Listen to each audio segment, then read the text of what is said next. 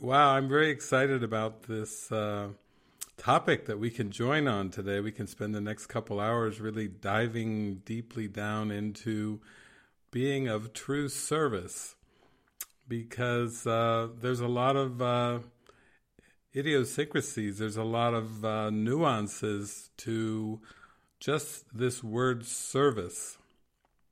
And I'm reminded of that prayer at the beginning of A Course in Miracles that most of you know. You probably know it by heart. I am here only to be truly helpful. Isn't it interesting that there's that word helpful, which most of us resonate with that, like helpful. Oh, I like that. I'm here to be truly helpful. Well, that puts a little twist on it. Truly helpful, meaning maybe there's something to discover about even being helpful. And that makes sense that if I've seemed to come to this world invested in a false self, a false identity of time and space and body and personality and all kinds of characteristics that really don't have anything to do with who I really am in reality, in spirit, then even to try to be helpful, sometimes in this world, when we try to be helpful, we actually find we get mixed reactions and we have mixed emotions, and we have good intentions. And then Jesus says in A Course in Miracles, trust not your good intentions. So it's not like saying that our good intentions are actually going to take us to know what true helpfulness is. It's actually going to take a lot of devotion, a lot of willingness to listen, to be guided, to be sent on seemingly countless missions where we're just learning to listen and follow to the Holy Spirit. We're learning to tune in, and this truly helpful thing, when you put those two words together, that is a deep rabbit hole. And the same with service. When we say being of true service, just when we mention the word service, we have connotations that come up. Whenever somebody said to me over the years, when they would say service, some of us may think of McDonald's drive-through or customer service or whatever. I actually, when they would say service to me, I always thought of Mother Teresa first. The first one that comes to mind, because I thought of those decades and decades of her, leaving Albania and going down and cutting her hair and putting on this habit, and this tiny little woman going down to India, of all places, and Calcutta, of all places, to learn how to serve Jesus and see the Christ in everyone. And to me, when somebody would say to me, would you like to be of true service, I would think of Mother Teresa. That's just who would come to mind. Because service was something that she actually taught. She said, we're here to be servants of Christ, and we're here to see the Christ in everyone that we meet. And so I think when we look at that topic of being of true service, certainly Mother Teresa comes to mind, but also we have to remember that Mother Teresa came kind of out of the Catholic system, and the Catholic system and the Catholic theology still had quite a bit of sacrifice in the theology. And so I think she kind of ruffled a lot of feathers, even when she wanted to serve the poorest of the poor. When she wanted to go on her mission pretty late in her life, that kind of ruffled the feathers in the diocese and the people that she was working with. A lot of priests were kind of offended, like, I don't know if some of you know the story of, in Catholicism, there's 3 vows that are pretty common: poverty, chastity, and obedience. And then Mother Teresa comes along and she wants to serve the poorest of the poor. And where there is, really darkness, she wants to bring a sense of joy and spirit. And she actually ended up adding on a vow, and that really ruffled a lot of feathers. It's like, who do you think you are? We've had 3 vows for centuries, and you're adding a 4th vow. How can you even do that? But for me, I felt that was her desire and her glimpse of starting to see that there's some value in this thing called service, that she felt there was a very strong value in service. And so today we're all going to go down that rabbit hole together, and let's take a close look at that. I would say that on the surface level of things with service, there are a lot of things that seem to be service and helpfulness in this world, but some of you are aware of what I will call social services, because we have social services to help the needy, to help the poor, to help the hungry, to Habitat for Humanity, to build homes for those that don't have them, for those that are homeless. We have the Red Cross. We have all kinds of relief efforts for hurricanes and typhoons and tornadoes and crisis intervention and so on and so forth. And I would say many of these could be lumped under the category of social services.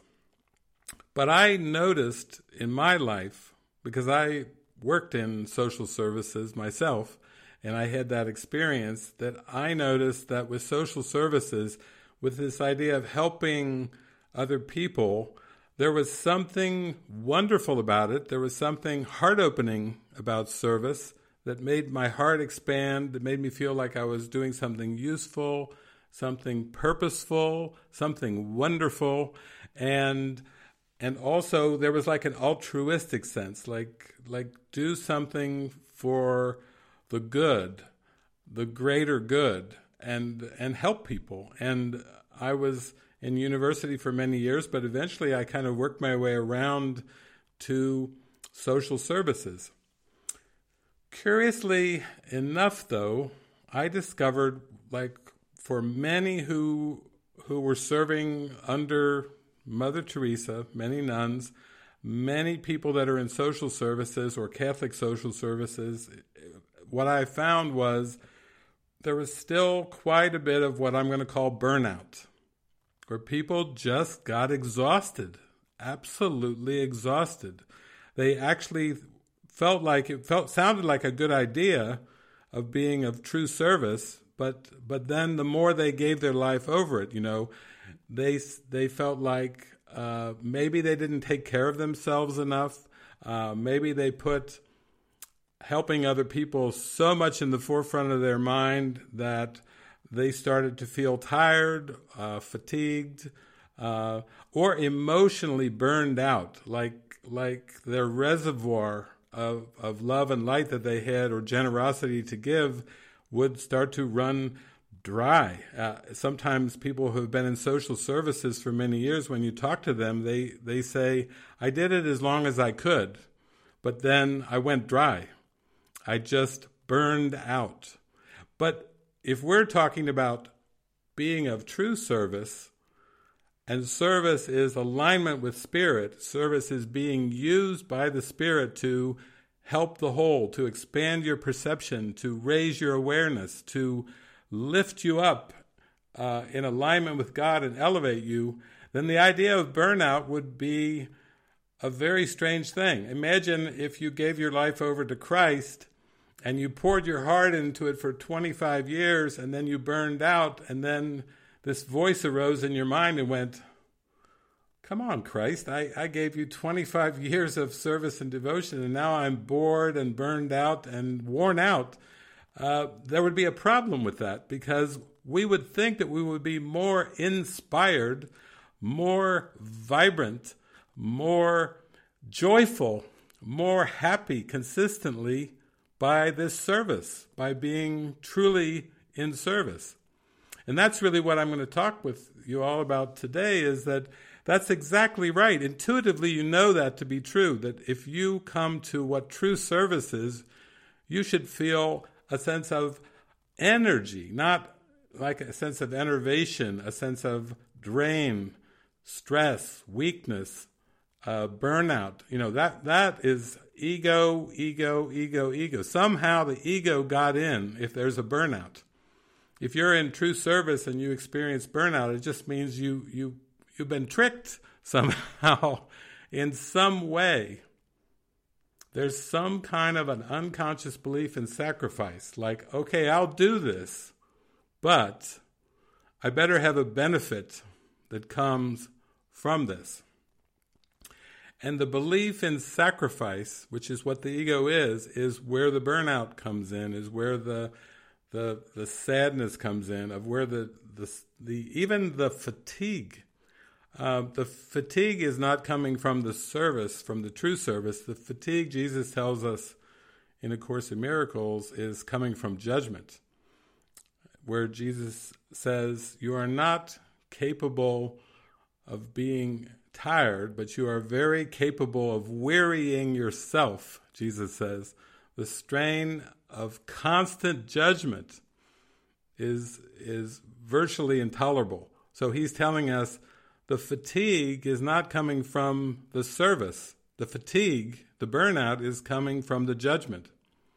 And that judgment is coming from the ego and the ego's definitions of service and the ego's ideas of service. And that's why we're having this weekend gathering here. We have to get really clear on how to transcend all egoic definitions of service, because if we're capable of burning out, it just means we've been tricked again. It's a clever little, ingenious little puff of nothing, but we have to really get clear about this puff in our mind, because it's going to try to trick us, and it's going to even try to turn service against us by burnout or fatigue.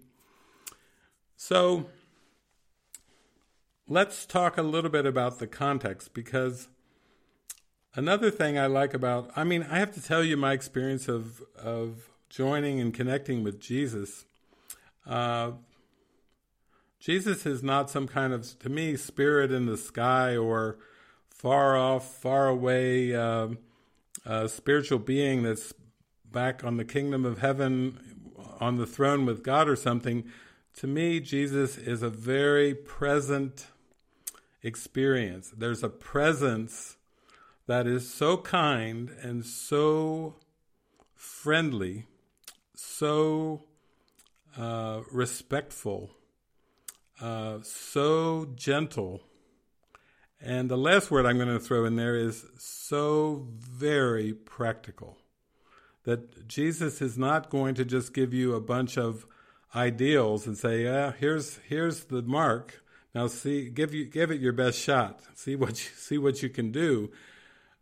The presence of Christ in our life is really the presence that's saying, I'm going to take your hand wherever you believe you are in time and space. You believe you're a mother, you believe you're a firefighter, do you believe you're a Course in Miracles student? Do you believe you're an American or a Russian or a Jew or a Christian or whatever you believe you are?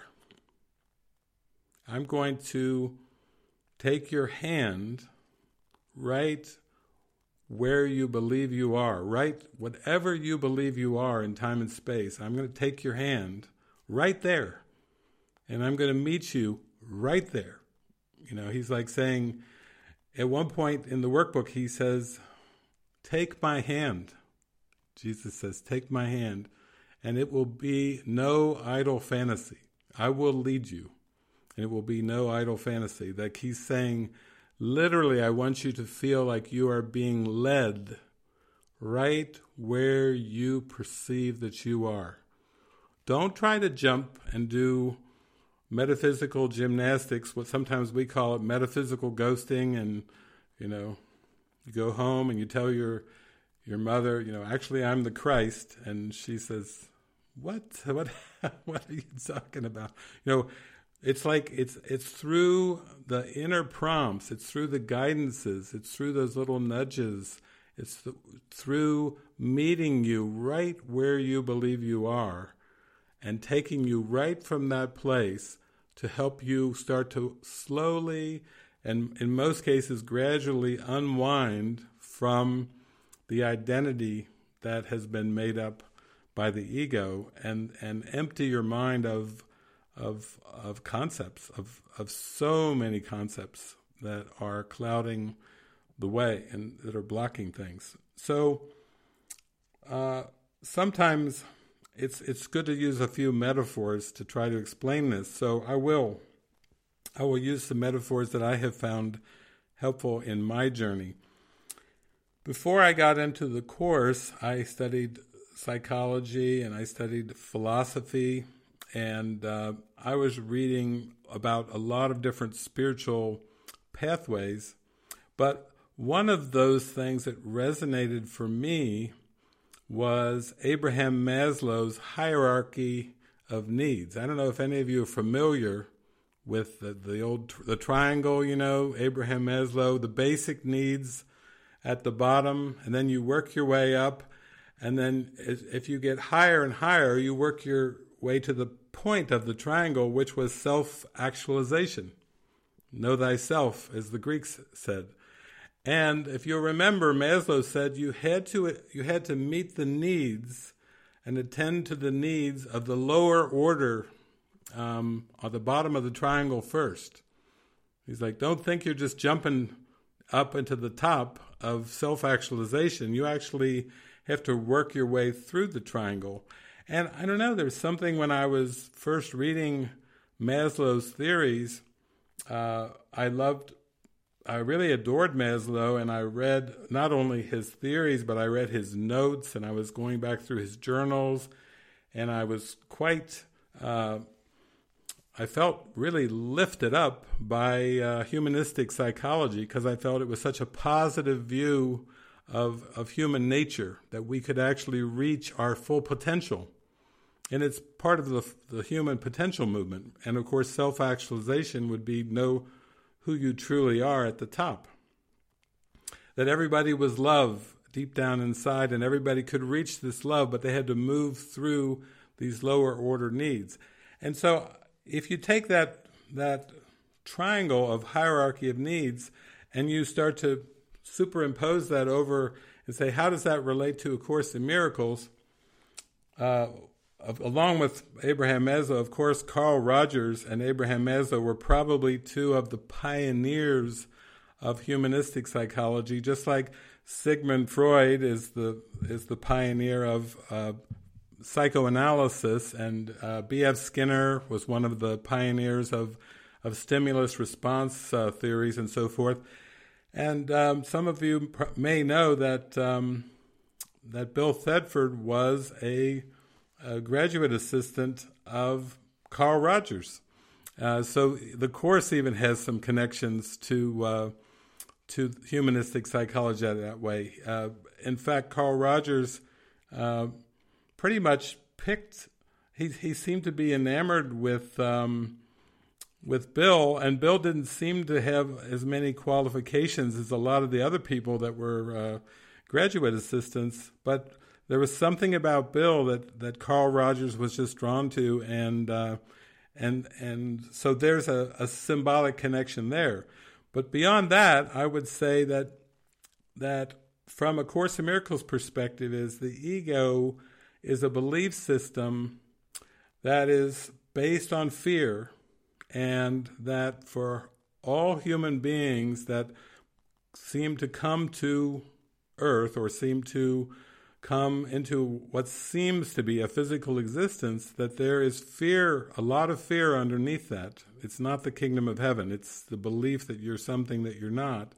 And then with this fear that's so full and so intense, you seem to take on an identity, and you seem to be playing a game, but you've forgotten that it's a projection. You've forgotten that it's a dream. There's a double amnesia going on. You forgot the light and love of heaven, and then you also forgot that you're dreaming, and then you quickly become identified with being a child of parents, or being a Canadian, or Chinese, or Japanese, or you get identified with a culture. You get identified with surroundings. You get identified with what seems to be your three-dimensional dreamscape, and suddenly it's who you are, and you are not aware that you're dreaming it. And the name of the game, for what the purposes I'm talking about today, being of true service, let's just call it the survival game, because everyone who seems to become identified with the body is participating in what we could call a survival game. It's called Stay Alive. And why do people go through years and years of education to get degrees and certificates? Why do people do meaningless jobs like factory work, like making widgets for 8 hours a day, becoming a widget maker, and making those? Why would anybody become so consumed with this thing called job or career, or whether it's hunting and gathering, or whether it's agriculture, farming, or whether it's factory work or service work, or becoming an investor, a stockbroker on Wall Street, or whatever.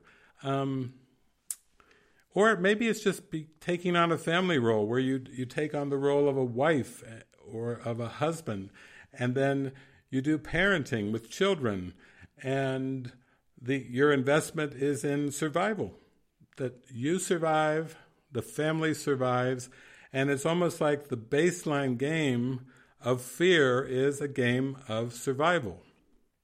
So Jesus, the Holy Spirit, have to take our mind from this baseline level of playing this survival game on planet Earth into higher and higher states of awareness, where we start to realize that there's, of course, much more. There's a purpose that is much beyond survival. But survival would be like along those, the lower rungs of the Maslow's hierarchy of needs. Meeting your basic needs, what he would say, meeting your basic physical needs, and then also meeting your basic emotional needs, and as you move up, even more needs for like achievement, accomplishment. Psychologists would say building your self-esteem, gaining more confidence as a human being is even part of that you might say those rungs of the ladder, or those steps on those hierarchy of needs. And then as you get higher and higher, and you start to accomplish and meet those lower needs, then higher order needs are activated with you. He called those being values. We have to try out to find what our true purpose is here. What's the point of all this?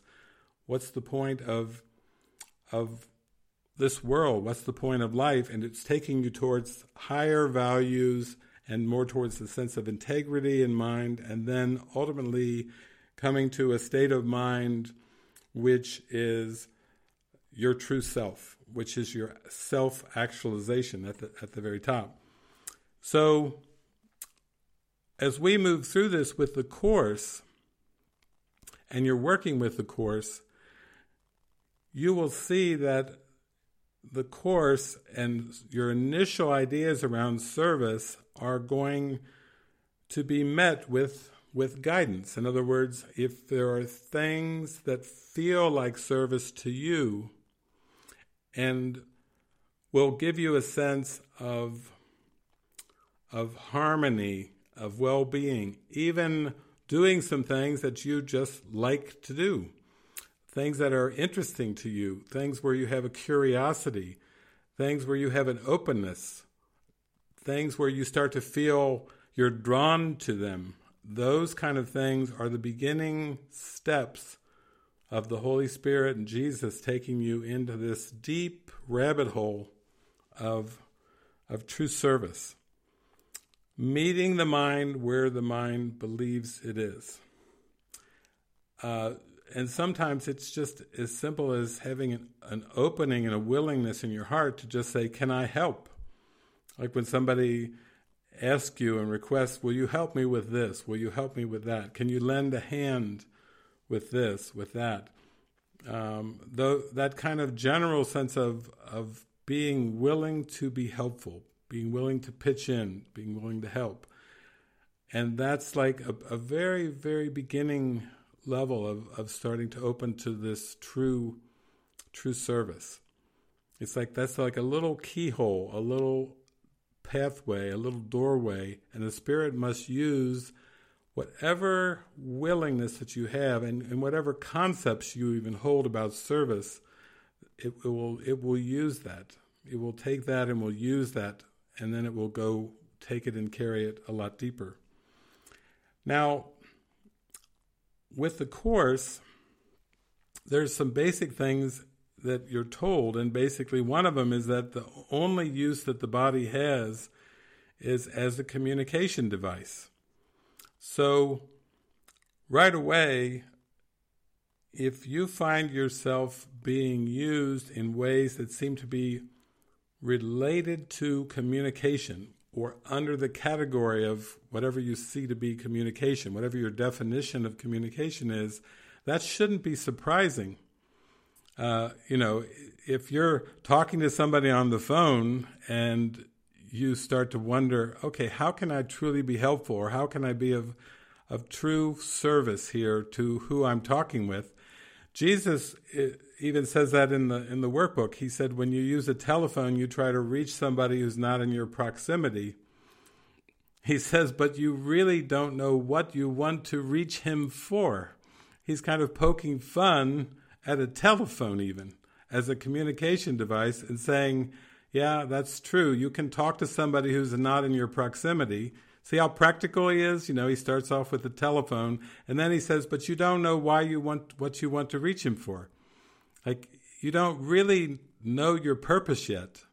You're so accustomed to survival and being a human being that when you're talking to somebody on the phone, Jesus would say, you really actually believe you're talking to somebody else. And to him, that's kind of funny. For us, we might go, yeah, that's right. That's right, Jesus. That's why I use the telephone, because I'm talking to somebody else. That's right. And he says, yeah, I know that's what you believe, but you don't know what you want to reach him for. You really don't know the purpose for the phone call.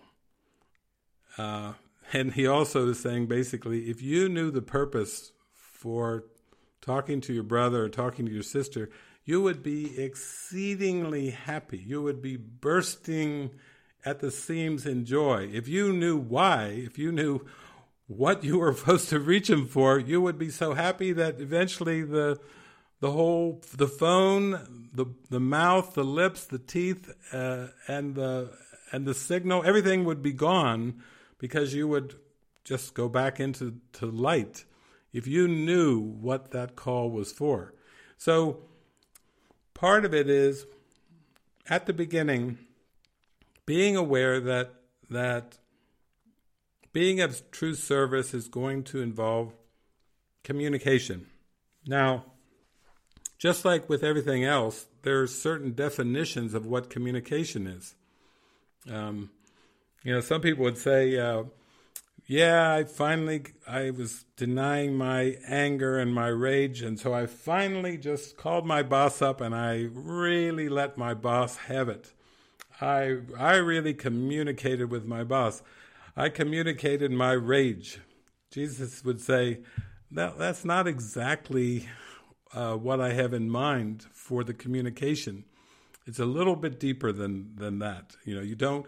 It's almost like raging at somebody is like firing a ray gun into a mirror, and you're really zapping yourself. You're not really communicating, because to really communicate, you have to be spoken through by me, or spoken through by the Holy Spirit, he would say, and you need to surrender a lot in your mind to allow my voice to come through you, to speak through you, to extend through you.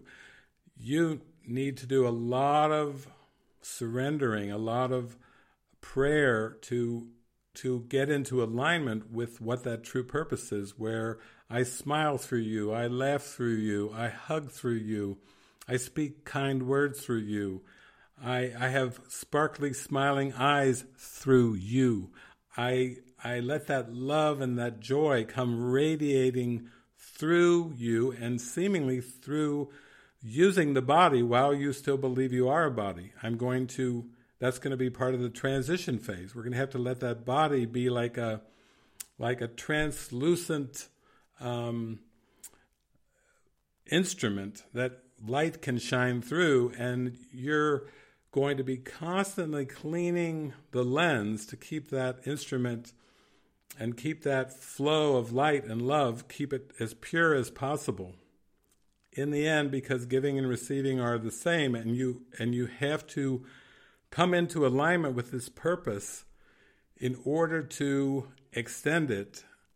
And then, even as you extend it, he says, you have to do it under my control. Miracles are involuntary. Miracles should not be under conscious control, or they can be misdirected. So if you still have the ego in there telling you, picking and choosing where you're going to bestow the miracles and who I think, I've had a grievance against, I think I should call so-and-so and do a miracle and everything. Even our use of how our communication device, we'll say, is used has to be under Christ's control, has to be in alignment with the purpose and the spirit for it to be helpful. If the ego is using the communication device, what do you expect?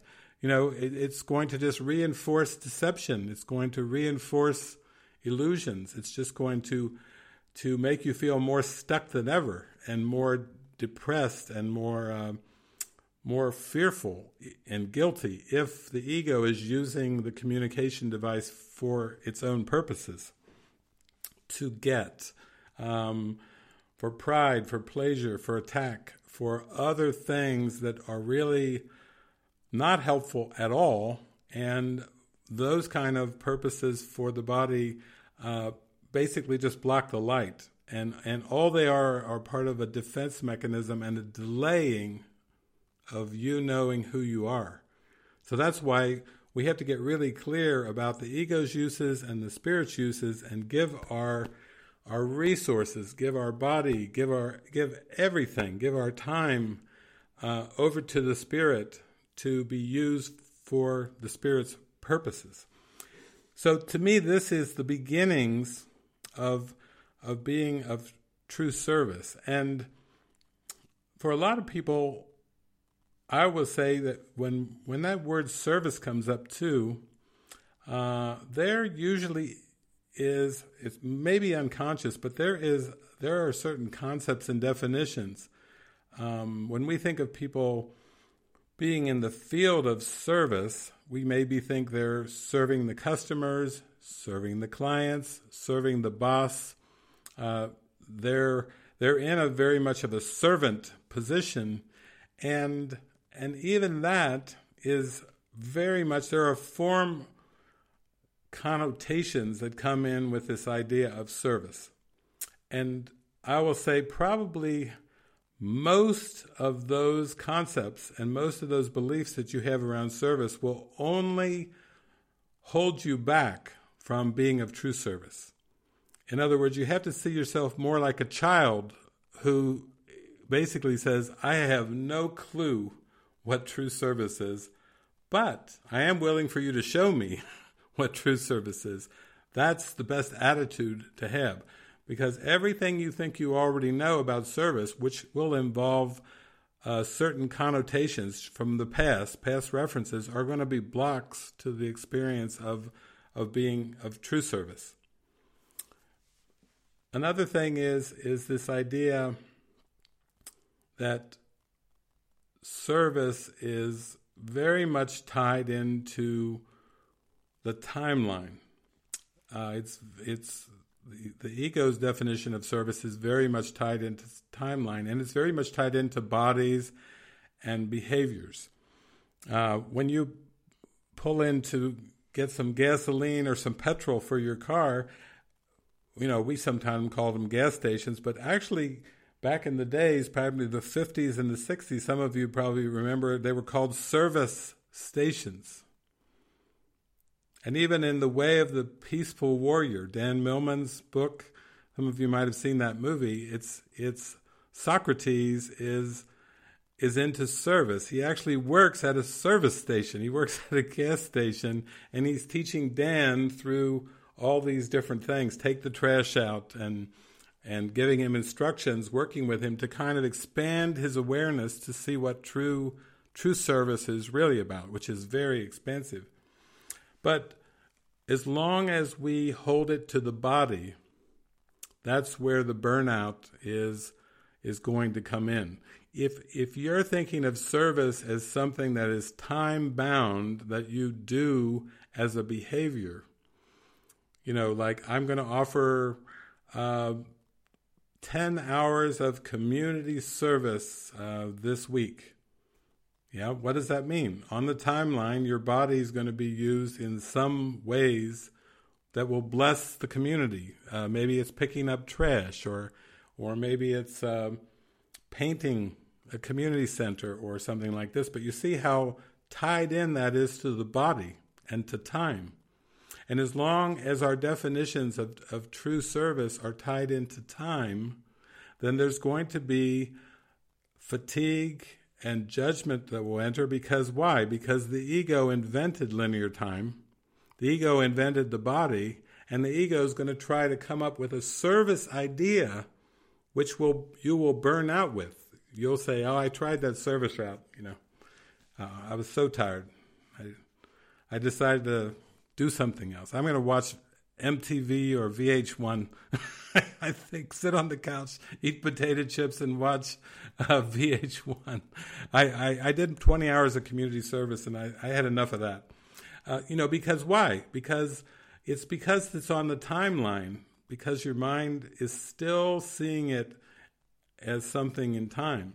And as long as the service is confined to the timeline and confined to the body, the service will have underneath it a belief that is going to be the one block that you have to transcend to come into being of true service.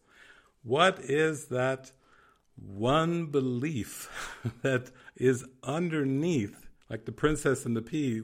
What is that little pea of a belief that's underneath all those mattresses that's messing my service up? It's messing with my mojo. I'm going to serve God, and all of a sudden there's something underneath there that is an alternate force that's messing with my happiness, my mojo. And you know what that little pea of a belief is?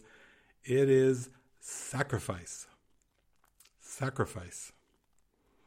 If you believe that service is a sacrifice for you, like you're sacrificing something better for the service, you're giving up something else for that service, which it can sound a little funny, like, okay, I'm here to learn true service, to serve God and serve Christ and serve my true self. And then I get this feeling like, well, yeah, I think there's really something that I'd rather be doing. I'd rather be doing something else. I've had enough of this service stuff, I've served my time, and that service, the reason the service comes to a sense of ego burnout, or it doesn't reach the fruition of absolute joy, is because of the belief in sacrifice. The belief in sacrifice is so deeply embedded in the mind.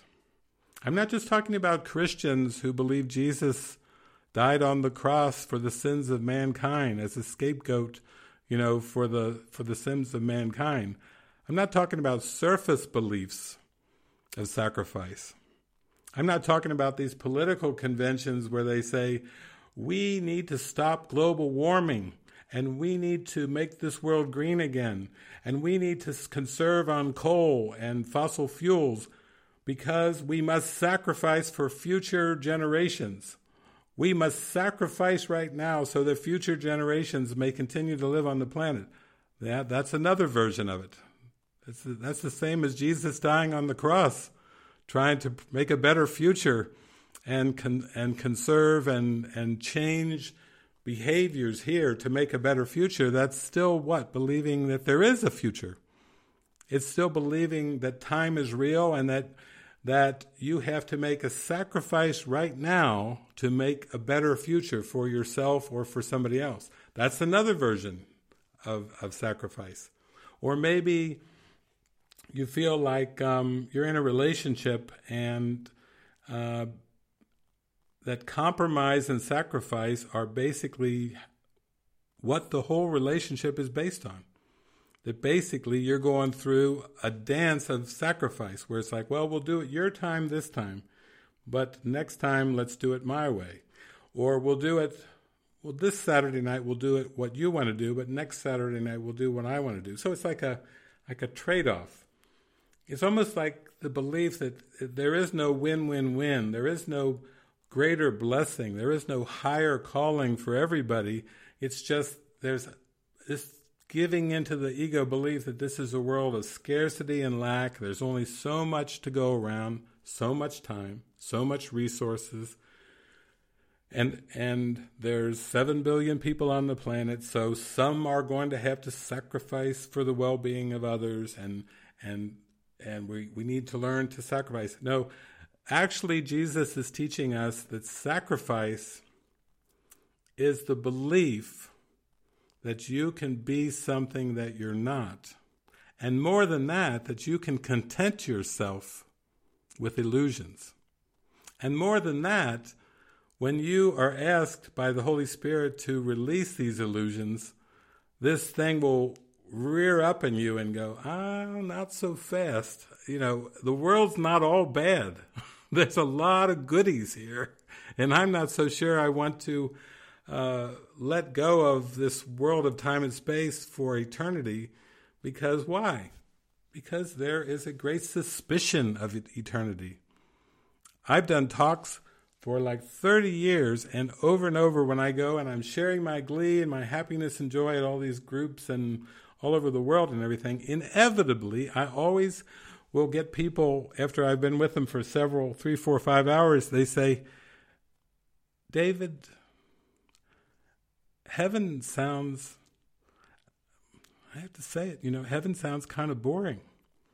And I say, what do you mean? And they say, it's, eternity sounds kind of bland, kind of bland, and I said, well, what do you mean? And they said, well, it's variety is the spice of life. I kind of like Earth, and I kind of like all these choices and all this variety and all these shapes and sizes and colors and smells and tastes. It's not all that bad. It's really not all that bad. And why? So heaven sounds what? Oh, it sounds kind of boring, sounds kind of bland.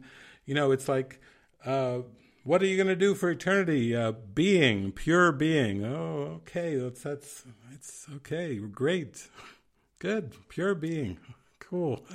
It's like, they're not so eager to forgive because, eternity actually doesn't sound so good. And from the ego's perspective, it's made up of a holodeck that is going to distract you from pure stillness, because to the ego, there's nothing more bland and boring than pure stillness. That's got to be, it gets projected onto monks all the time. Like, yeah, they just sit around and they put the robes on, and what a boring life. But actually, until you taste it, until you get a taste of what it actually is, then this is what the belief of sacrifice will do. It will play it out as if it's not really worth it. It's not really worth it. That it will tell you stillness is not really, really worth it. And so this is one of the obstacles. This is the main obstacle that you have to face when you begin to open up to a life of being in true service. Is there are all these objections that the ego will raise in your mind.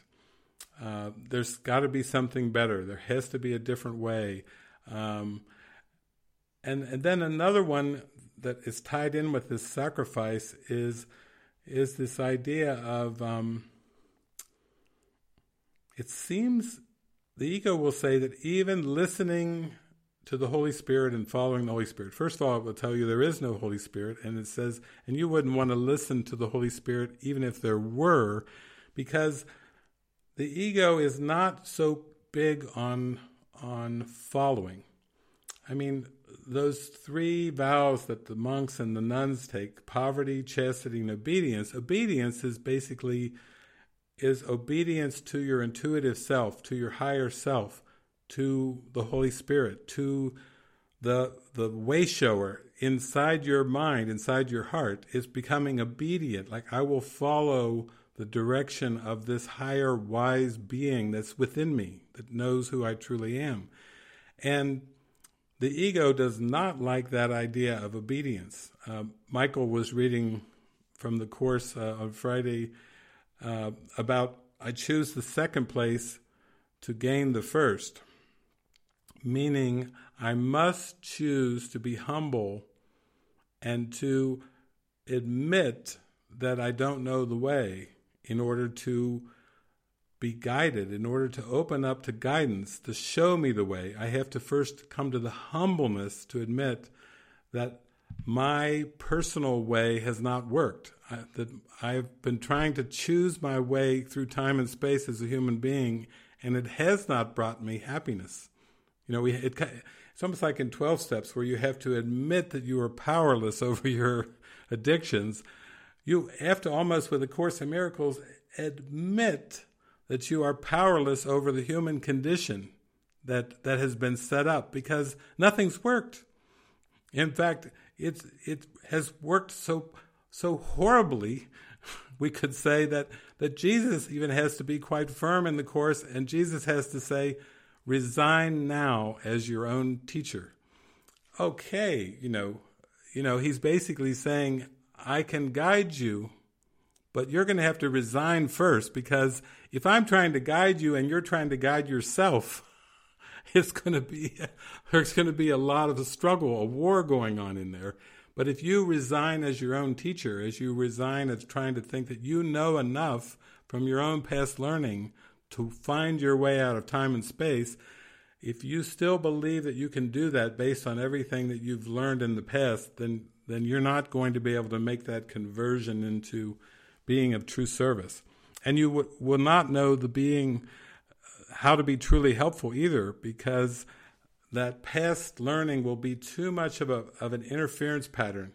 It will block the Holy Spirit's guidance. If you already have enough of an I know mind that says, thank you very much, you just give me some pep talks occasionally, but I'm in charge of my bank account, I'm in charge of who my relationships are, I'm in charge of my job, I'm in charge of where I live, I'm in charge of what I eat, what I put into this body, and okay, Jesus, you give me a good little pep talk every once in a while, but I'm running the show down here, and you can give me a pep talk every once in a while. It's going nowhere. If you wonder why your Course in Miracles practice is going nowhere, it's because you haven't given it over yet. You haven't said, here, I give you the whole kit and caboodle. You take the bank account, you take the mortgage, you take the kids, you take the neighbors, you take my state of mind, take my car, take my skills, take my abilities, you take it all, and then you use it to help me unwind from my egoic perceptions of who I am and the world. Now that's going to work. If you do that, I swear, just by having the prayer of your heart of resigning now as your own teacher and say, I would but follow, be you in charge. That's how the workbook ends. I would but follow, be you in charge. I do not know the way. I do not know salvation's ways, but you do. I will listen, I will follow, be you in charge. That is what accelerates spiritual awakening. And ultimately, that right there is what triggers opening to being of true service. It's not a ritualistic thing where it's like you do all these Hail Marys or you do all these things. I mean, I have people, I travel all over the world, and I meet some people, and they tell me, I'm doing the course. I've been doing it for 20-some years. How's that going for you? Well, I'm on my 20th time through the workbook. You know, Jesus doesn't really want you to just do rituals over and over and over. You don't get brownie points. 10 years, you get a little silver badge, and then if you do 20 years through the workbook, you get a little gold badge, and if you do 30 years through the workbook, you get a little diamond necklace. It doesn't work that way.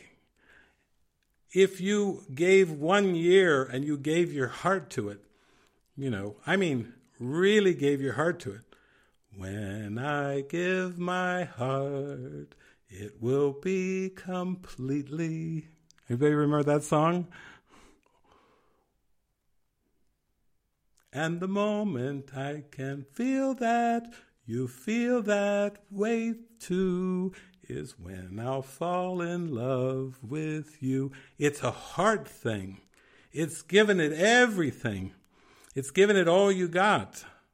That's the way you do the workbook of A Course in Miracles. Don't think about 10 years. Don't think about 20 years.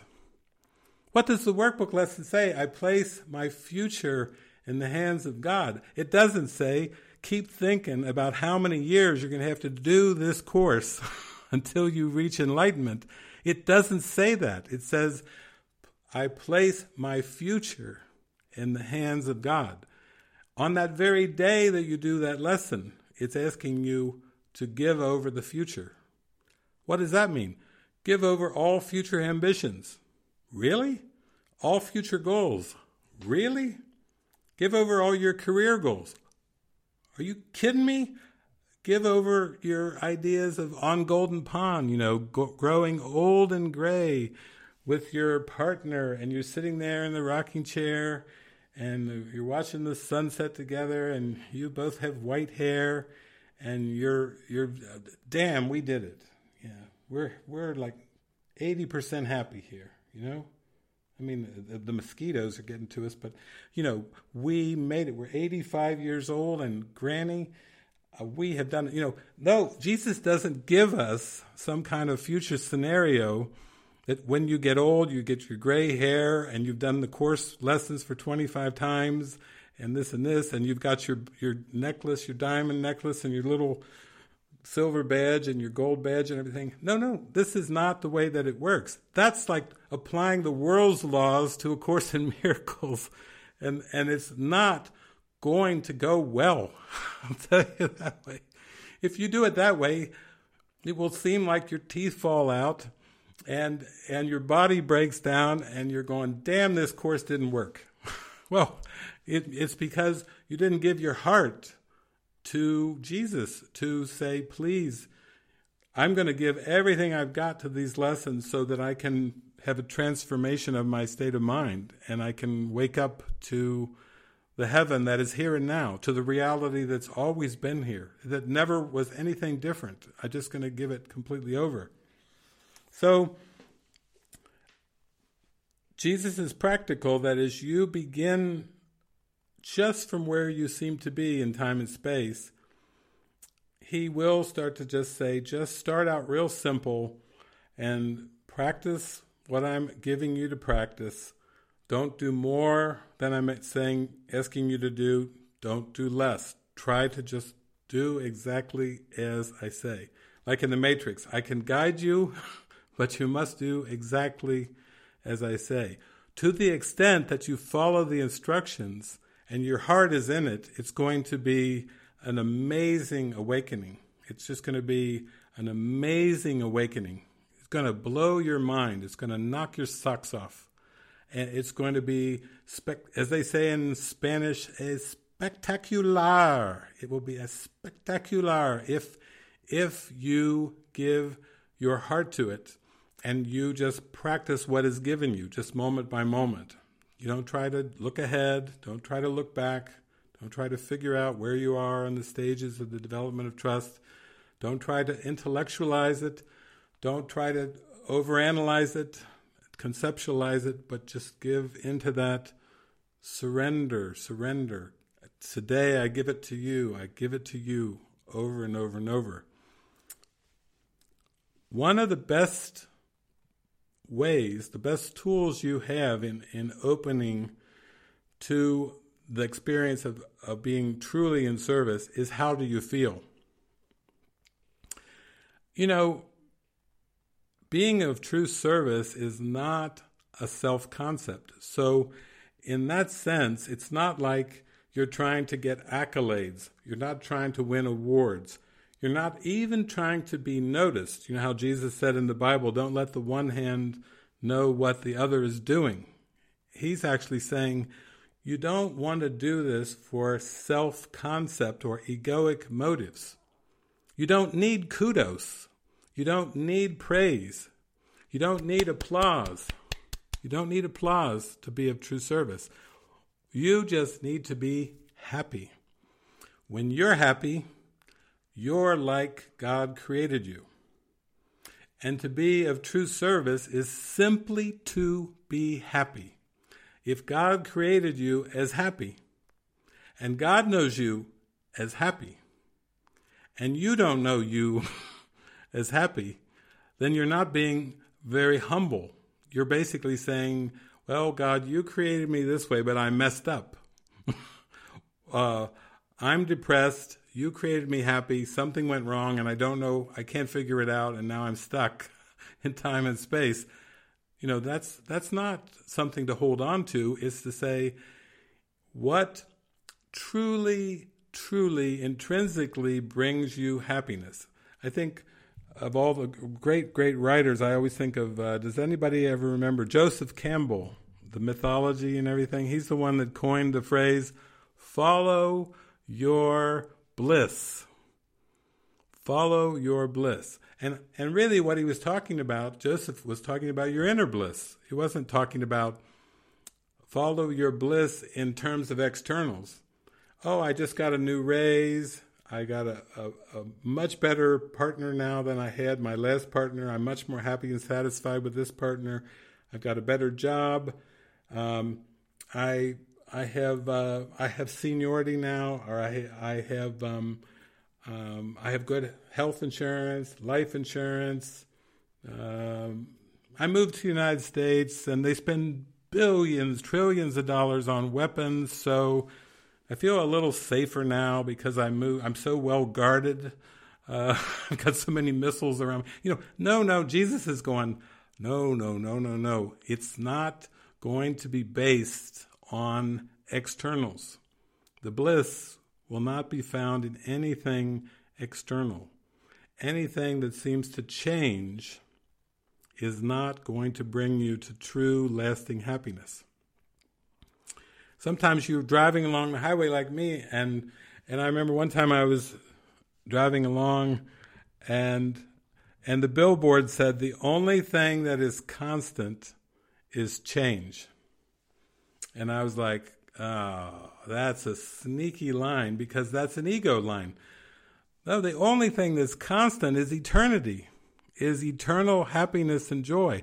God is beyond change. God didn't invent change. Change was invented by guess who? The ego.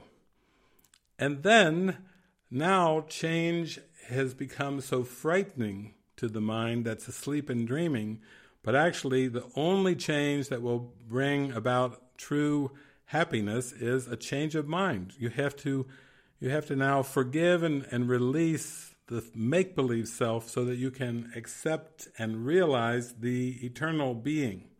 And that's the only way that this thing turns around is through that shift. So if we follow that, we can start to realize that at the beginning, when you're starting to open to true service, you are just taking your baby steps, and you're going within to really start to say, God, I just want to learn to trust.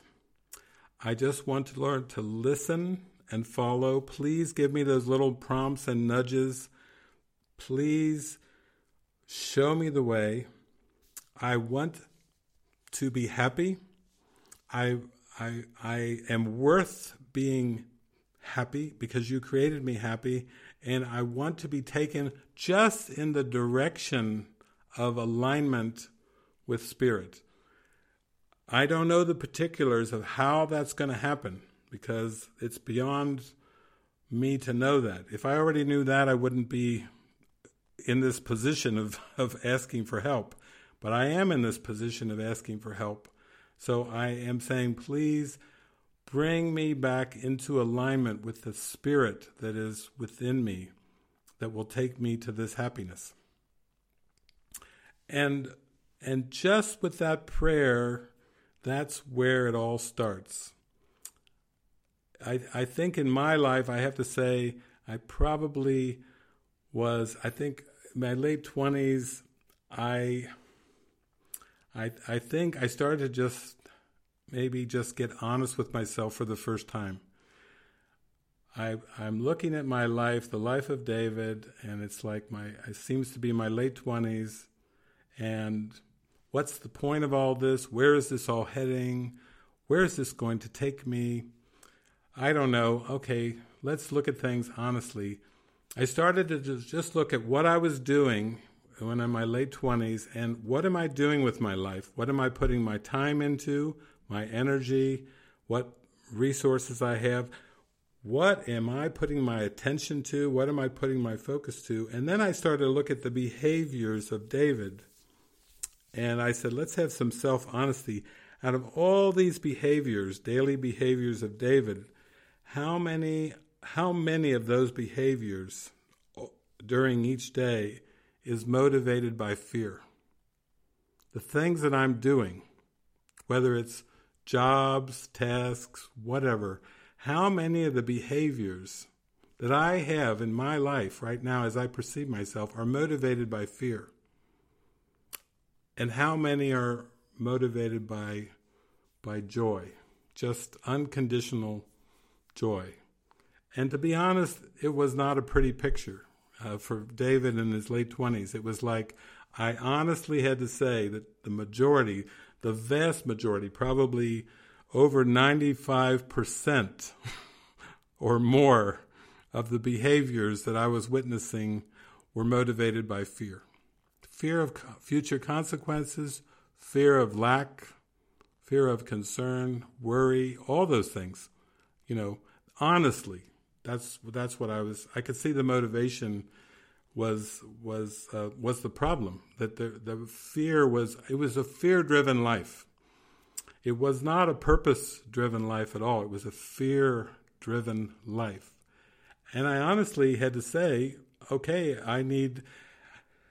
the way it came to me back then was, it was like it feels like I need some kind of a mind overhaul. Like when you take your car in and it's really old and it's been doing all these crazy kind of things, and you finally have it towed into the shop, and you say, tell me what's wrong with it, run some diagnostics, and then they say, you need an overhaul. Well, we have to be honest when we're doing the course to see that this course is about mind overhaul. Like, we're going to have to overhaul this very fear-based thought system. We're going to have to completely give it over. We're going to have it cleansed, power washed. We need a power wash going on in this mind if we're going to come to know what being of true service is all about. So for me, that's where it started. And then there's a lot of stuff in the New Age about manifesting and manifest your truth, manifest your reality and everything. There's even, the catchphrase I think of for New Age is you can create your own reality. A Course in Miracles actually is not teaching that you can create your own reality. It teaches that God is the creator of reality, and the most you can do is accept reality as it was created for you. So you might say the Course is more about forgiving unreality, forgiving what you believe is reality, to come back to what is really true. And it's not really about manifesting.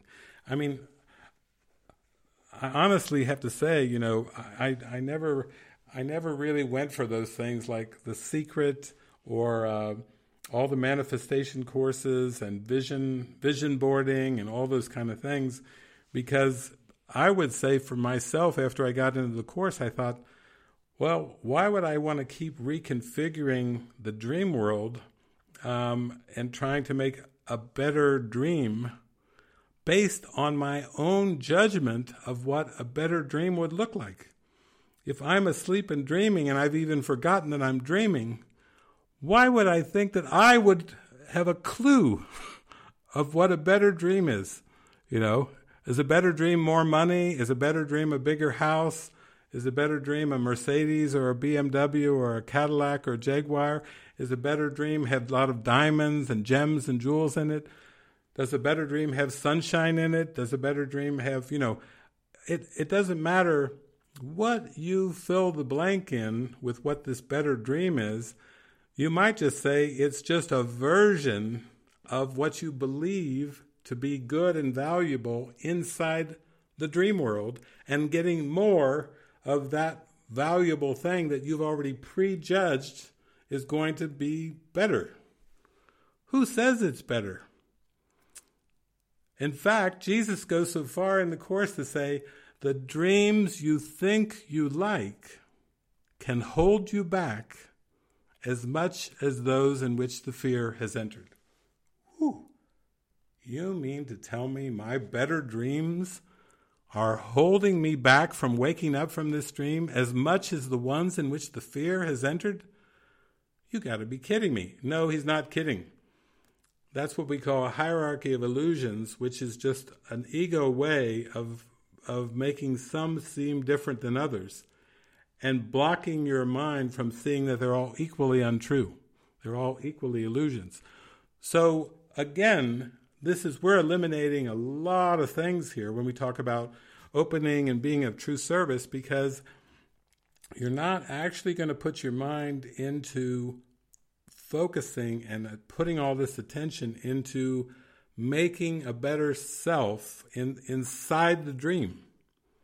Because the whole point, the ego put the dream in place to keep you from knowing who you are.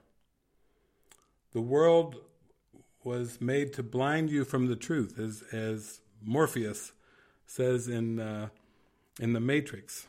The world was pulled over your eyes to blind you from the truth. And then Neo says, what truth? And he says that, first of all, Morpheus says that you are a slave. If I've already got preconceived notions of what the happy dream should look like, then I will forget that I'm still a slave to the one in the mind that made up this whole dream. And the ego, doesn't matter if you chase certain things that it's made up and you push away other things, it just wants to keep you asleep and dreaming and stuck in the dream, identified with a person, with a body, so you don't wake up to know your eternal reality. So you see how sneaky this and clever this ego is. Even the dreams that you judge as better dreams. Some of you may say it's better to be married than divorced. Some others of you may say, no, it's actually better to be divorced. If you know my story, it's better to be divorced than married. Everybody's got their own version. It's a private world where different values are raised up. It's better to be single. No, it's better to be in a relationship. It's better to be rich. In some cultures, like the Hopi, they had rituals like every year the whole tribe would gather and they would take all their possessions, anything that they had in form, anything that they could call a physical possession, and they would put them in a big pile and they would burn it at the end of the year. That's almost like the mandala or the sand painting that the Zen Buddhists do. The Hopis would literally collect all the possessions and burn them every year as a symbol of not getting attached to things, to stuff. How does that that's juxtaposed to capitalism, to consumerism, to all these crazy bumper sticker. Whoever dies with the most toys wins the game. No, that's not going to work either. You can't take it with you, as the 1929 movie said with Lionel Barrymore. You can't take it with you. Anything that you seem to possess will possess you. If you own stuff, that stuff owns you. You are owned by the ego. You are still under the mesmerism, Mary Baker Eddy called it, of ego. Ownership, possession, all these things. Those things, they don't have anything to do with the kingdom of heaven within. So I'd like to talk a little bit about, I always love it with the questions that come in, and I've got some questions here, and before I open it up and we go into all this stuff live, I'm just going to look down at my my iPhone here and just go through a question here, because I've just given you kind of the context of waking up and the context of being of true service, and then we can go into it in more of the fine-tuning by looking at some of the questions. And this is, the first one here is from Gertie over in Sweden. And Gertie writes, this is for all of us. Hi, beloveds! Exclamation. When I had listened to Jason and Francis's show about I Need Do Nothing, the thought about abuse came up for me.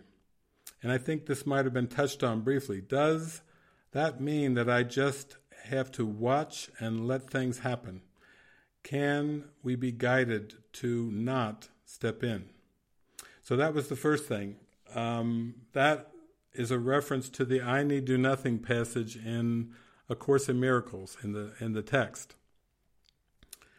First of all, I Need Do Nothing is actually a statement of the final realization. To come to an experience of I need do nothing is the same as death has no power over me.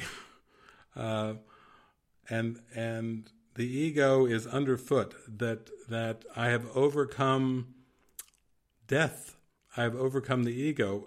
So I Need Do Nothing is not some kind of a phraseology or a cliche that is to be used as you go through what seems to be your early work with A Course in Miracles. In fact, the ego will probably try to use I Need Do Nothing to keep you from listening to your inner prompts that are prompting you in a way that's truly helpful to be done through. The Spirit wants to almost say use the puppet of the body to extend, and I Need Do Nothing is when you have that thought, I need to do nothing, and you're saying, Gertie, is how do you apply that to something like abuse? Abuse is a perception. Abuse is a belief in the mind. Abuse implies the belief in unfair treatment. Abuse is seeing a world of fragmentation and seeing that some of the fragments can do harm to other fragments. That some are different from others, more powerful than others, that some are actually harming others. And it can't even be a term like self-abuse when you're just using critical thoughts or judgmental thoughts to kind of beat yourself up and so forth. But I Need Do Nothing is not really to be applied at the beginning of mind training. That gem in there, along with lesson 189, simply do this, be still, and that amazing paragraph in lesson 189, those are the mystical invitations of once you've gone through all the mind training, you'll reach a point of surrender where you actually open your mind completely up to this idea of I need do nothing. In other words, the whole idea of choice and of doing things is is dependent on an ego belief. And once you get to that point of like stepping off of the ego, transcending the ego entirely, that's where I need to do nothing comes in. You don't want to take something that's the final step. It would be like working with the alphabet and taking Z and using Z to try to go through the alphabet. Z is the last letter of the alphabet, but it's not helping you with A, B, C, D.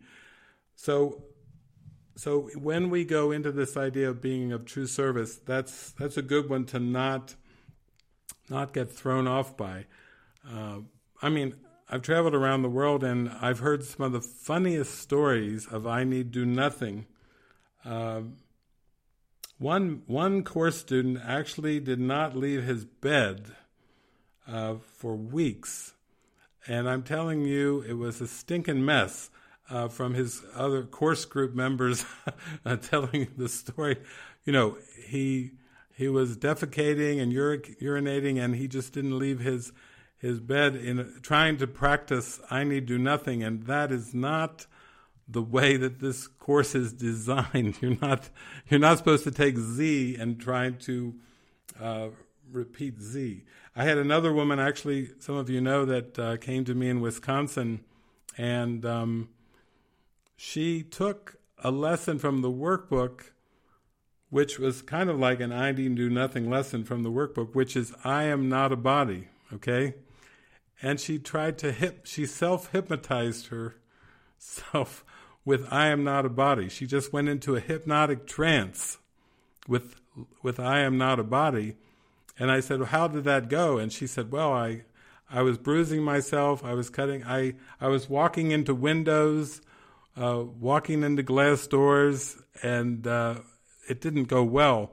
She had hypnotized herself into I am not a body. And then when we talked further, she said, I still have some issues against my ex-partner. I've got grievances against men. We were able to get at what's going on in the unconscious mind, even with hypnotic trances. You can't just Jesus never says in the workbook, here, take this lesson and hypnotize yourself and you'll reach the kingdom of heaven through a hypnotic trance. It's not in there.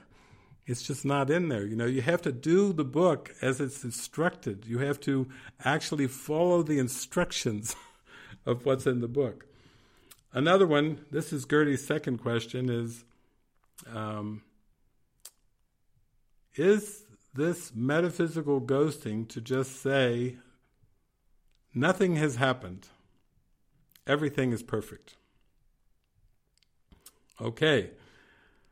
And also, if I react to something or someone and I realize that I react as an ego and see my judgments and attack thoughts, do I have to go on diving for what else is there? Or is it enough to just be aware, ask for a new perception, hand the thoughts and beliefs over to Spirit, and then decide to change my mind? Okay, that's beautiful too, because we do talk a lot about metaphysical ghosting, and to say the words, nothing has happened, seems to contradict the human experience of this world. The human experience of the world is that the world is happening, in a linear way, day by day, moment by moment, and to say nothing has happened, everything is perfect. Again, this would be metaphysical ghosting, and in the sense that what you're really praying for in your heart of hearts is an experience, not a theology, not a set of concepts, not an intellectual so-called grasp or something. You're actually praying for an experience, and that experience is the holy instant. And that is a matter of desire. In other words, everything that Jesus is asking us to do, practicing the workbook, reading the text, following our prompts, following our guidance day by day, even those small little prompts, call so-and-so, go out, cut the grass, go check the mailbox, all of the daily activities, brush your teeth, everything that's part of that is part of our surrender and part of our prayer to be done through, to let this, okay, here you are, I give it all back to you, now you use it, you guide me, you lead me. And so I'm glad you're bringing this up, Gertie, because I need to do nothing, and also nothing has happened. Everything is perfect. While that is a fact, actually, it is not particularly helpful as you're doing the mind training. And the mind training is what is required. The mind training is what is helpful, truly helpful in coming to being of true service. You have to be practical.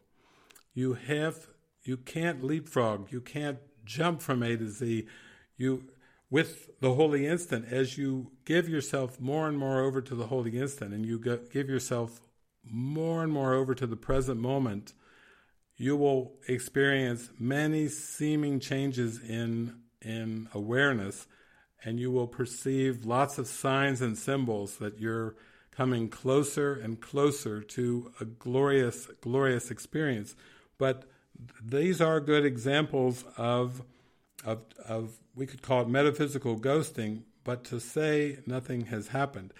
It's more helpful to say, I have the power of interpretation, and I am looking through a lens, so to speak, at this world, and I'm not reacting to anything in the world. I'm not reacting to the words, to the behaviors.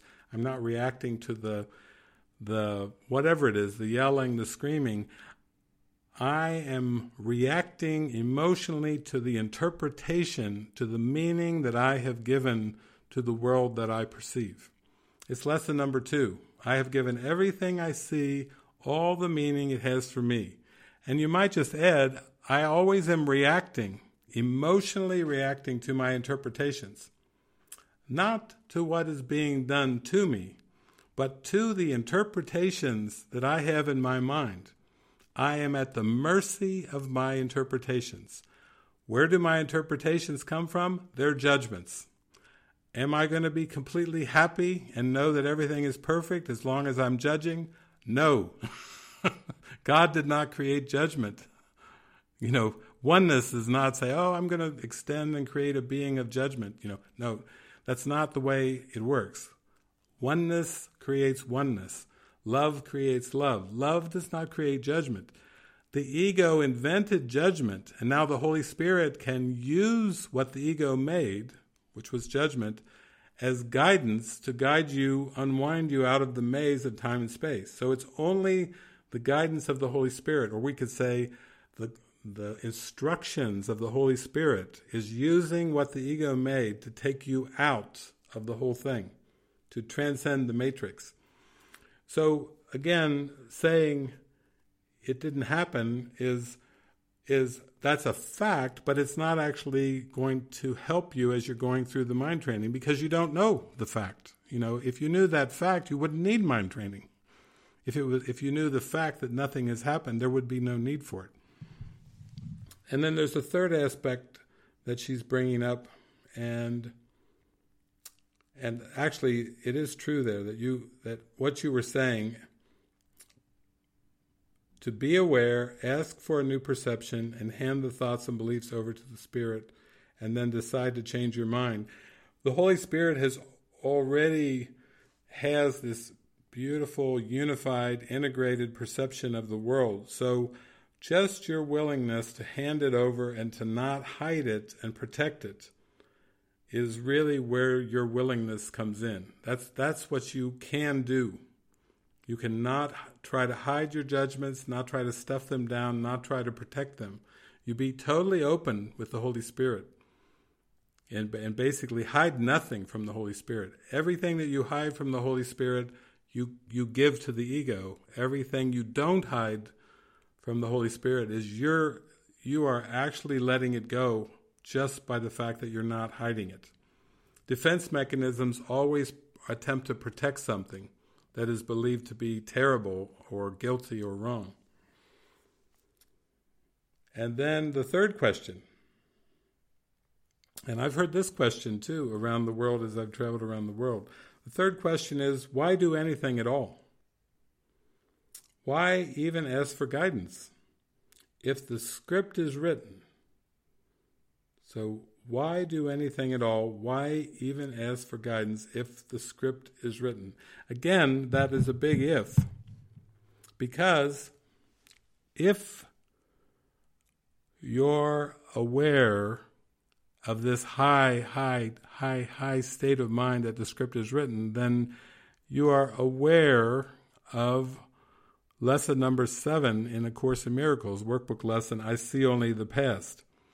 And if you were aware that you see only the past, you would accept everything exactly as it is. You would not even have a concept in your mind about making the world a better place. You would not have a concept in your mind about changing anything, because in unified perception, all thinking produces form at some level, but in unified perception, you see the impossibility of changing the world, because the world is not outside. The world is thought. All the world is a world of thoughts. And when you see the world as something that is external to you, it's something that is outside of you, that surrounds you, and you are tempted every day. You watch the news, you read the newspaper, you Google something, you're checking something out on Yahoo or Bing or on one of your apps or whatever, and you have the thought like, I don't like that. I don't like that. Whatever it is, it doesn't matter. You've already judged it. You've already drawn a judgment. And that is not the script is written. I'll tell you, that's the belief that the script is still being written and that you're going tisk tisk. That's not good. This event that happened, this thing I'm reading about, this thing I'm watching on the news, if there's a part of your mind that's going, I do not like this, or I wish this wasn't happening, or I wish this were different, or I wish this world was better. All those things are not the script is written. All those things are saying it's playing out right now, and it's still happening. It's still going on, and that will bring the sense of guilt. There's got judgment and guilt go hand in hand. So it's understandable that, Gertie, if you are reading the Course and you're opening to some of these deeper teachings, and you're hearing them, and maybe they even have some kind of a resonance with you, the I need do nothing, the nothing is happening, the script is written. These things are definitely in the Course, but they're only there to be experienced. In other words, they don't mean anything as words. They're only there, including I am as God created me, which is in the workbook. That's actually a fact, but you only reach the fact by doing the mind training, by handing things over to the Holy Spirit, by turning everything over to the Holy Spirit and say, be you in charge, and by actually coming into a life of true service and guidance and direction from the Holy Spirit. That's how you actually begin to approach that experience. But the words themselves don't contain the meaning. We're not going to be like the scribes and the Pharisees of 2,000 years ago, where we just keep going over the same words, thinking if we repeat it enough, we're going to spring into heaven. It's not. God is not reached through words. The words are kind of crude.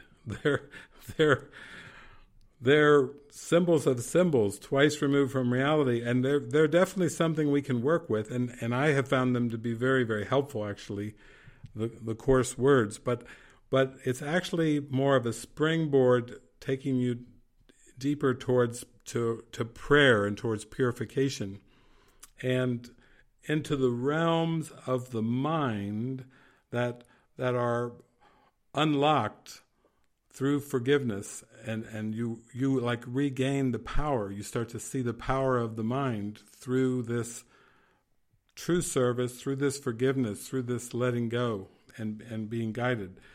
So the reason it seems confusing, at the very end, Gertie, you say, I feel so confused at times and uplifted other times, like a wave that is rolling in and then withdrawing.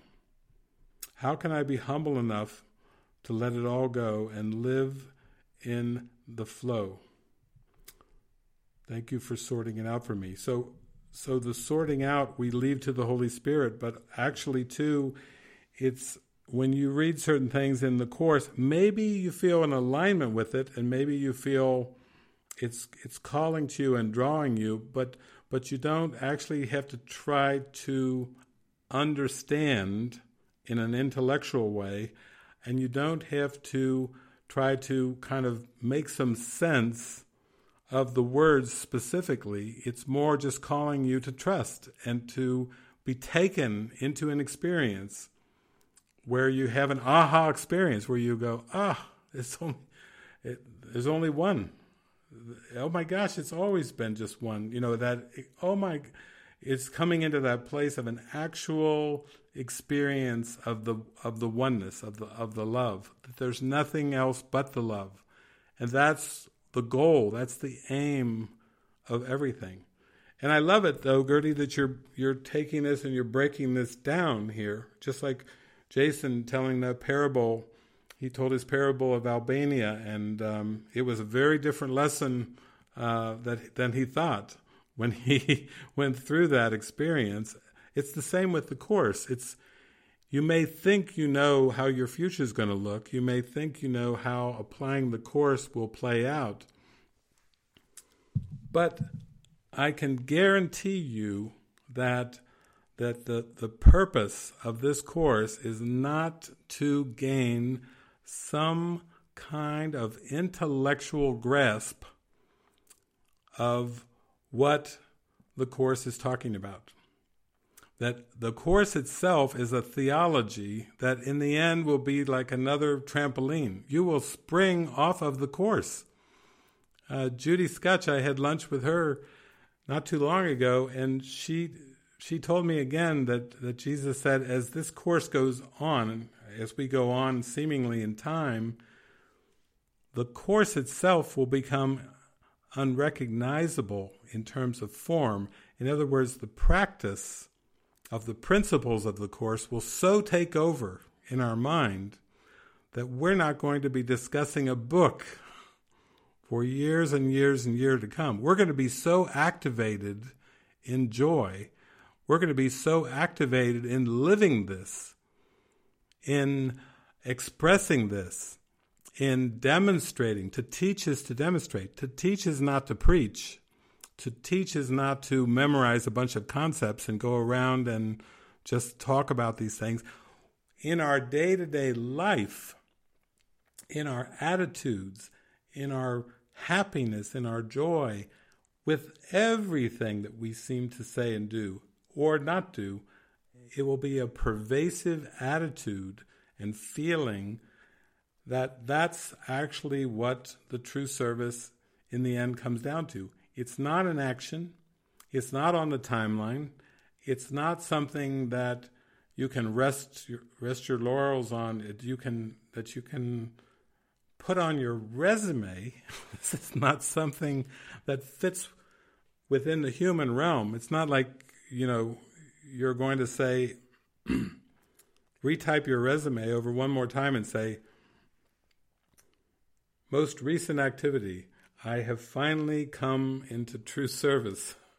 I now can do the dishes, take the garbage out, and cut the grass in a state of happiness and joy. It's not like there's going to be a resume of what you're doing.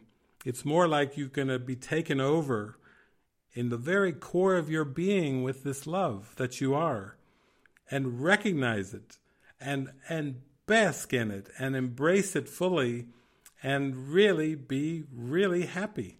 I mean, really happy. Happy for no earthly reason. Happy because just because, because I am. That's, if you need a reason, I amness is all the reason for the happiness. So anyway, that is my spiel for today. That's where we've got to with this coming to true happiness. And while we have the time, why don't we just come together and open it up? So, Jeff, if any of you either want to physically raise your hands so Jeff can see you, or digitally, if you followed some of the instructions from Lilo, and you want to do it that way, we'll just use the rest of this session to come clear, to have a total Vulcan mind melt, as they say in Star Trek, to come to a sense of us coming into the experience of it together, to really feel it at the core of our being. That's really what this is about. So I'll just turn it over to you, Jeff, and see if we have any hands coming up here. Yeah, we sure did. Vulcan mind melt. First up, go ahead, Anna. One thing I wanted to talk about, and it's been in my mind for the last few days, is the realization that I didn't know how to be happy. There's been a sense of duty, of things I have to do, of like even being of service, but within the duty sort of frame. And it's like now my practice has become like the joy, even if it's all in my mind, but closing my eyes and feeling the joy and the experience of the forgiven world, just wherever I am, whether I'm in my bed or walking down the street or getting to where I work, just opening up to that experience. It feels, and maybe I'm wrong, but it feels as if I need to wire my system for the experience of happiness, which has been so alien. Not that I've ever been happy. I've kind of experienced happy moments and stuff, but it was not in me. It's as if happiness was always ahead of me, something I was going to achieve at a future moment. And it feels great. It feels great to just close my eyes and imagine a world without sin, without guilt, without fear, even if it's for a few seconds or a minute, just to be there and be with it, be present and feel it, because it felt like, okay, I want to be happy. Happiness is my true nature, but it was so alien, so far away, kind yes. of. So I don't know. It feels right, and I wanted to share it with you just to get some feedback on the best. I mean, it's practice. Is what I'm doing. Practicing the principles of the course. Is it just my mind going wild? Oh, beautiful, Anna. It's like if we think about that idea that God's will for me is perfect happiness, that we can start to begin to, in our minds, even associate oneness with happiness. And then in terms of what we perceive in this world, since this world doesn't seem to be pure oneness, it seems to be quite diverse and quite linear. If we can start to see that the oneness is the happiness, and that my happiness and my function are one. In other words, it's a way of saying that my only function is to be happy. It doesn't have any sense of duty or obligation or worldly responsibility tied into it at all. Because everything that involves time and duty and worldly responsibility is all involving duality, And that's why it's always thrown to the future. Like, I hope I'll be happy someday. My goal is to be happy in the future, because it's all on that timeline. And again, I loved reading Abraham Maslow, because he was basically, even in his teachings, was saying that when you reach self-actualization, that he said means and end come together. The means doesn't come before the end. We're associated, our thinking, this linear world of duality, is that the means come first and the end comes next. And he said, no, for self-actualizing people, they come to an experience that means and ends are together. So the painter is just painting out of joy, not to paint a canvas that will be sold for money and can bring in some kind of praise and adulation at some gallery showing off in the future sometime. No, in the moment, playing the violin for joy, watering the grass for joy, just being in the joy of the moment where means and ends are together. And so I'm glad you're bringing this up, because I actually have a friend from Germany who just arrived to where I'm staying, and and he wrote the most beautiful little message to me. And it touches on what you're talking about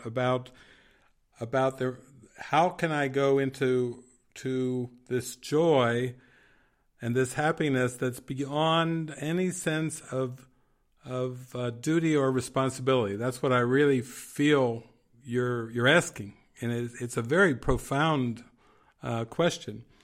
He wrote, his name is Bernd, and he's from Germany. He wrote, "Hi, David. For the upcoming online retreat, I have a question, and maybe that question is also relevant for those who still work in, quote, normal jobs."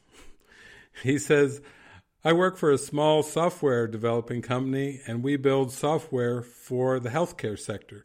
So the work we do is service-oriented, and I have a good relationship with the team on the client side. Before I left to come, they gathered at the phone and called me to say goodbye and wish me a wonderful time. And that really touched me, exclamation. Even though there is this component of service in my job, and I enjoy working with the client and have a good relationship with them, I regularly feel bored or uninspired. Is it because there is also this part of doing the job to earn money and having the safety of an income? Is it because I don't follow my true inspiration that I do not experience joy?" So I would say, if we take that word that you use, this duty word, let's just look at duty for a minute, and how there's something that feels heavy whenever we think of we have a duty or we have an obligation. Can you imagine going outside in your yard and having a conversation with, say, like a tree or a flower, and you say to the tree, "Well, here you are again. You really haven't moved in the last 15 years that I've known you. You're still there swaying in the breeze. Do you feel a sense of duty being in the same place every day, every night?" Or saying to the flower, "Oh, here you are blooming again. Do you feel a sense of duty every spring that you better get out there and bloom, or something's wrong?" The flower or the tree would probably communicate with you telepathically, like, "Are you crazy? What are you talking about? I'm as happy and content as can be. I'm the happiest flower on the planet, or the happiest tree, and you're asking me about duty." But duty, of course, for human beings is something that is struggled with, because why? Why is duty a problem, other than underneath the duty is the belief in reciprocity? It's the belief in duality, like there's parts, and I have to do my part to be good, to be worthy. I've got to please people. I've got to please bosses. I've got to do certain things to survive. I'm in a world of exchange where if I don't do what I have to do, if I don't do what I'm obligated to do, if I don't do what my duty is to do, then something's going to fall apart. It's somebody's going to pay the price. Maybe it's my family, maybe it's my body, maybe it's my country or society. Somebody is going to pay the price. If I'm too happy, there's a threat that it's a threat to the world. It's a threat to world peace. If I'm too happy, something in the world is going to fall apart. And this you're coming upon. I know we've talked about this too, Anna, and other online retreats. We've kind of got at the same theme of survival and sustenance and jobs and everything, and how does that fit in with the happiness. But I really feel like that's part of the trust when you more and more are able to tune in the moment and really tune into your joy and your happiness, and you do this consistently more and more and more, then I tell people that the way it went for me and the way it seems to go is that the world you experience starts to feel a little bit more like a fairy tale. I mean, that's how I thought it was. I couldn't actually believe if I would be that happy. And I was always talking about love, writing about love, just like the Beatles' love songs and everything, love, love, love, love, love, that everything would work out beautifully. But actually, that's the way it goes. That's how we come into our true service, is as we go more fully into the love and the joy, everything is taken care of. It might, in a fairy tale, we would say everything is magically taken care of.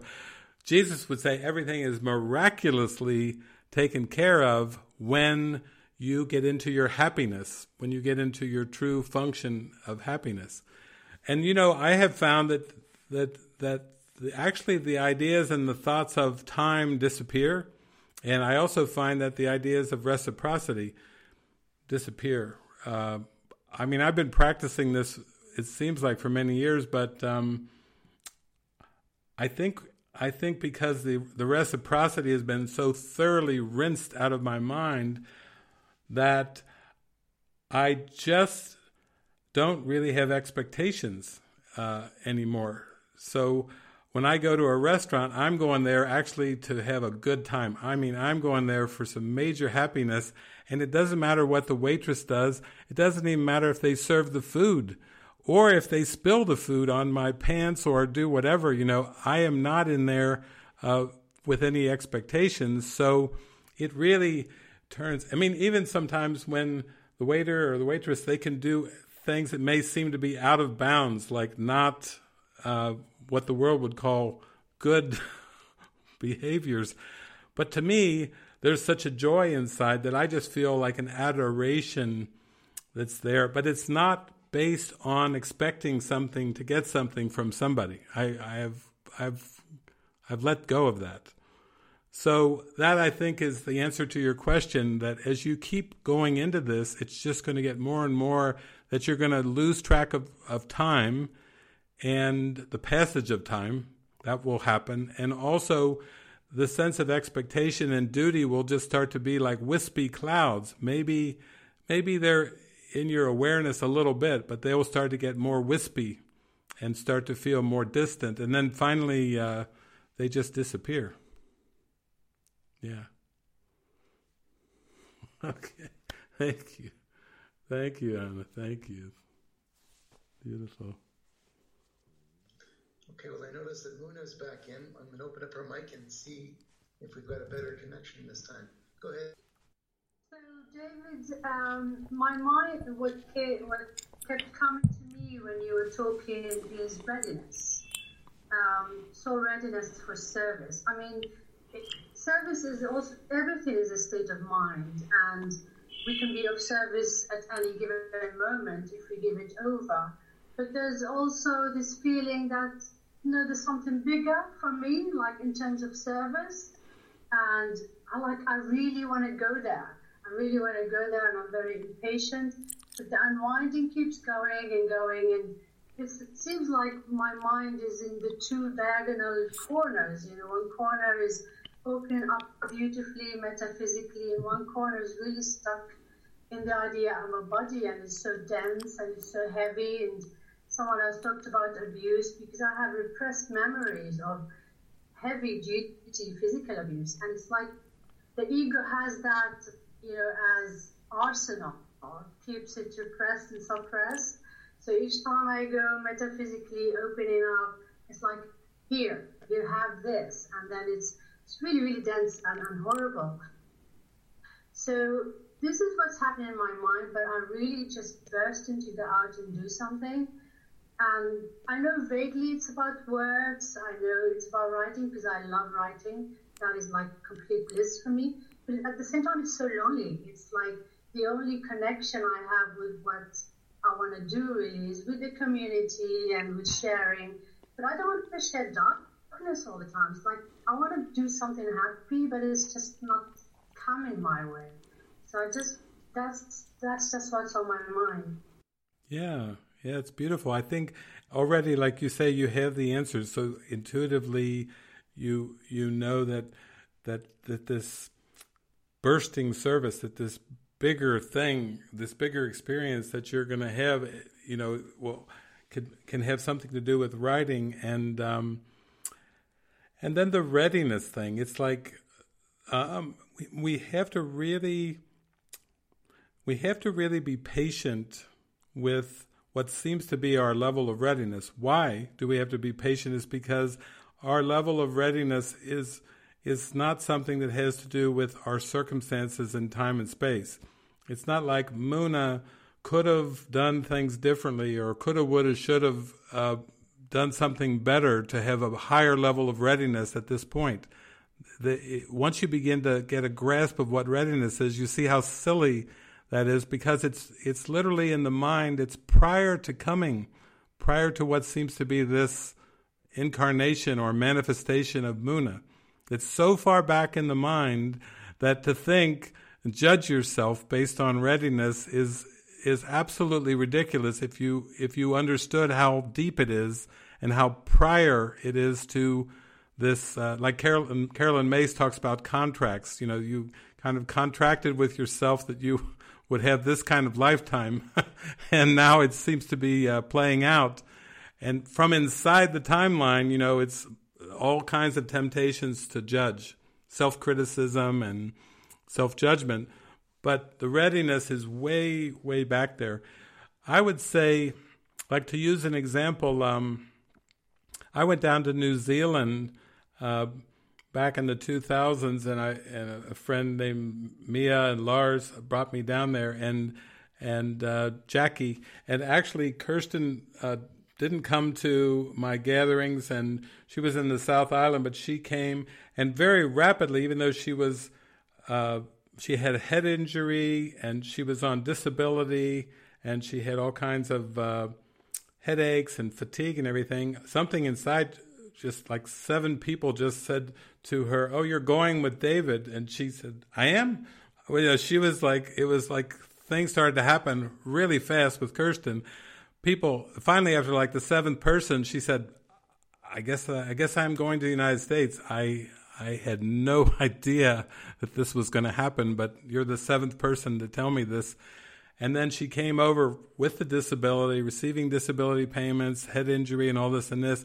And then I was over there, and I had like a global ministry going at the time at this little peace house in Cincinnati. And I mean, literally a global ministry, and I'm running it out of this little gingerbread house in Cincinnati, Ohio. And everybody that I had living there with me had left. So when Kirsten came over, it was Kirsten and I and 2 cats and a global ministry. And Kirsten, still with the disability, everything, she just said, "How can I be truly helpful here? How can I help you?" And I just said, "Just answer the phone. That's all you need to concentrate on. Just answer the phone." And then when the phone would ring, she would just find herself intuitively with words offering help and assistance, but the phone kept ringing. And she got activated so much, even though she was still going through head injury and disability, that she started to feel like this heat in her body, and she would have to take cold showers to cool down, being used as a conduit of communication by just answering the phone as part of a global ministry. You know, she just got like a conduit, like charged up that way. And then when she started traveling with me, she started journaling. And then some of you know the book that she wrote many years later with much, transcribing, editing, so on and so forth. I Married a Mystic is a great tool, a great practical application tool for working through these things. But you see how that came out as a gift. And it did involve writing, and it did involve the use of words, but it did take place over, I'd say, 9 or 10 years. How patient she had to be to, first of all, to go on the road with me to South America and on the road in the United States with the disability and the head injury. That took a lot of willingness. And then to answer the phone as she did repeatedly, and then started journaling, and then she held on to and kept those journals instead of just tossing them and pitching them. She kept those journals for like 9 years, and then her and Jackie, her mother, and others contributed to like working and editing that and putting it into a book. Now that has become a really helpful, powerful tool for people for practical application, spiritual awakening. So I think you feel that's where your gift is. You have a skill, like Helen Schuckman had a skill. You have a skill. The skill will be used, and then you have to be determined and persistent and also very patient as that unfolds. It took Kirsten 9 to 10 years for it to really come out in terms of in terms of that book. And the tendency is to judge ourselves, wishing we were more ready, wishing we were farther ahead, wishing that, like you mentioned, those two parts of your mind, the one corner and the other corner, wishing the one corner would just go away, just leave, dismissed, you are dismissed, just get out of there. And that's the wish. But then again, we can't push the river. We can't take that readiness and say, no, I should be more ready. That's just a self-criticism of the character, of the Muna character, when really it can't go any faster. It can't go beyond what it's destined to be. So I hope that helps. I mean, it gives you a context to stay in the direction of letting that writing be used, but also be patient. Be gentle on yourself. Don't beat yourself up about this, because that's what makes it into a struggle. Beautiful. Thank you. Thank you, Muna. Wow, I can't believe the time. Man, this is like a time collapse. I feel like I just sat down here with you, with all of you. I just got in here. Well, the best thing about it, too, is that, I just kind of let it pour through and really just share this from my heart fully and hope you can feel this. And I hope that it starts to bring a sense of clarity. But also, that's what I like about these weekend retreats. I was just talking to my friend Frank, and I was out to lunch with him over here, and he said, yeah, I mentioned about the movie part that's coming up, the movie segment in our online retreats, and he said, that's my favorite. In fact, I don't even know if he came back to watch me on this one. He's probably out having fun in the sunshine. He won't miss the movie. He is not going to miss the best part.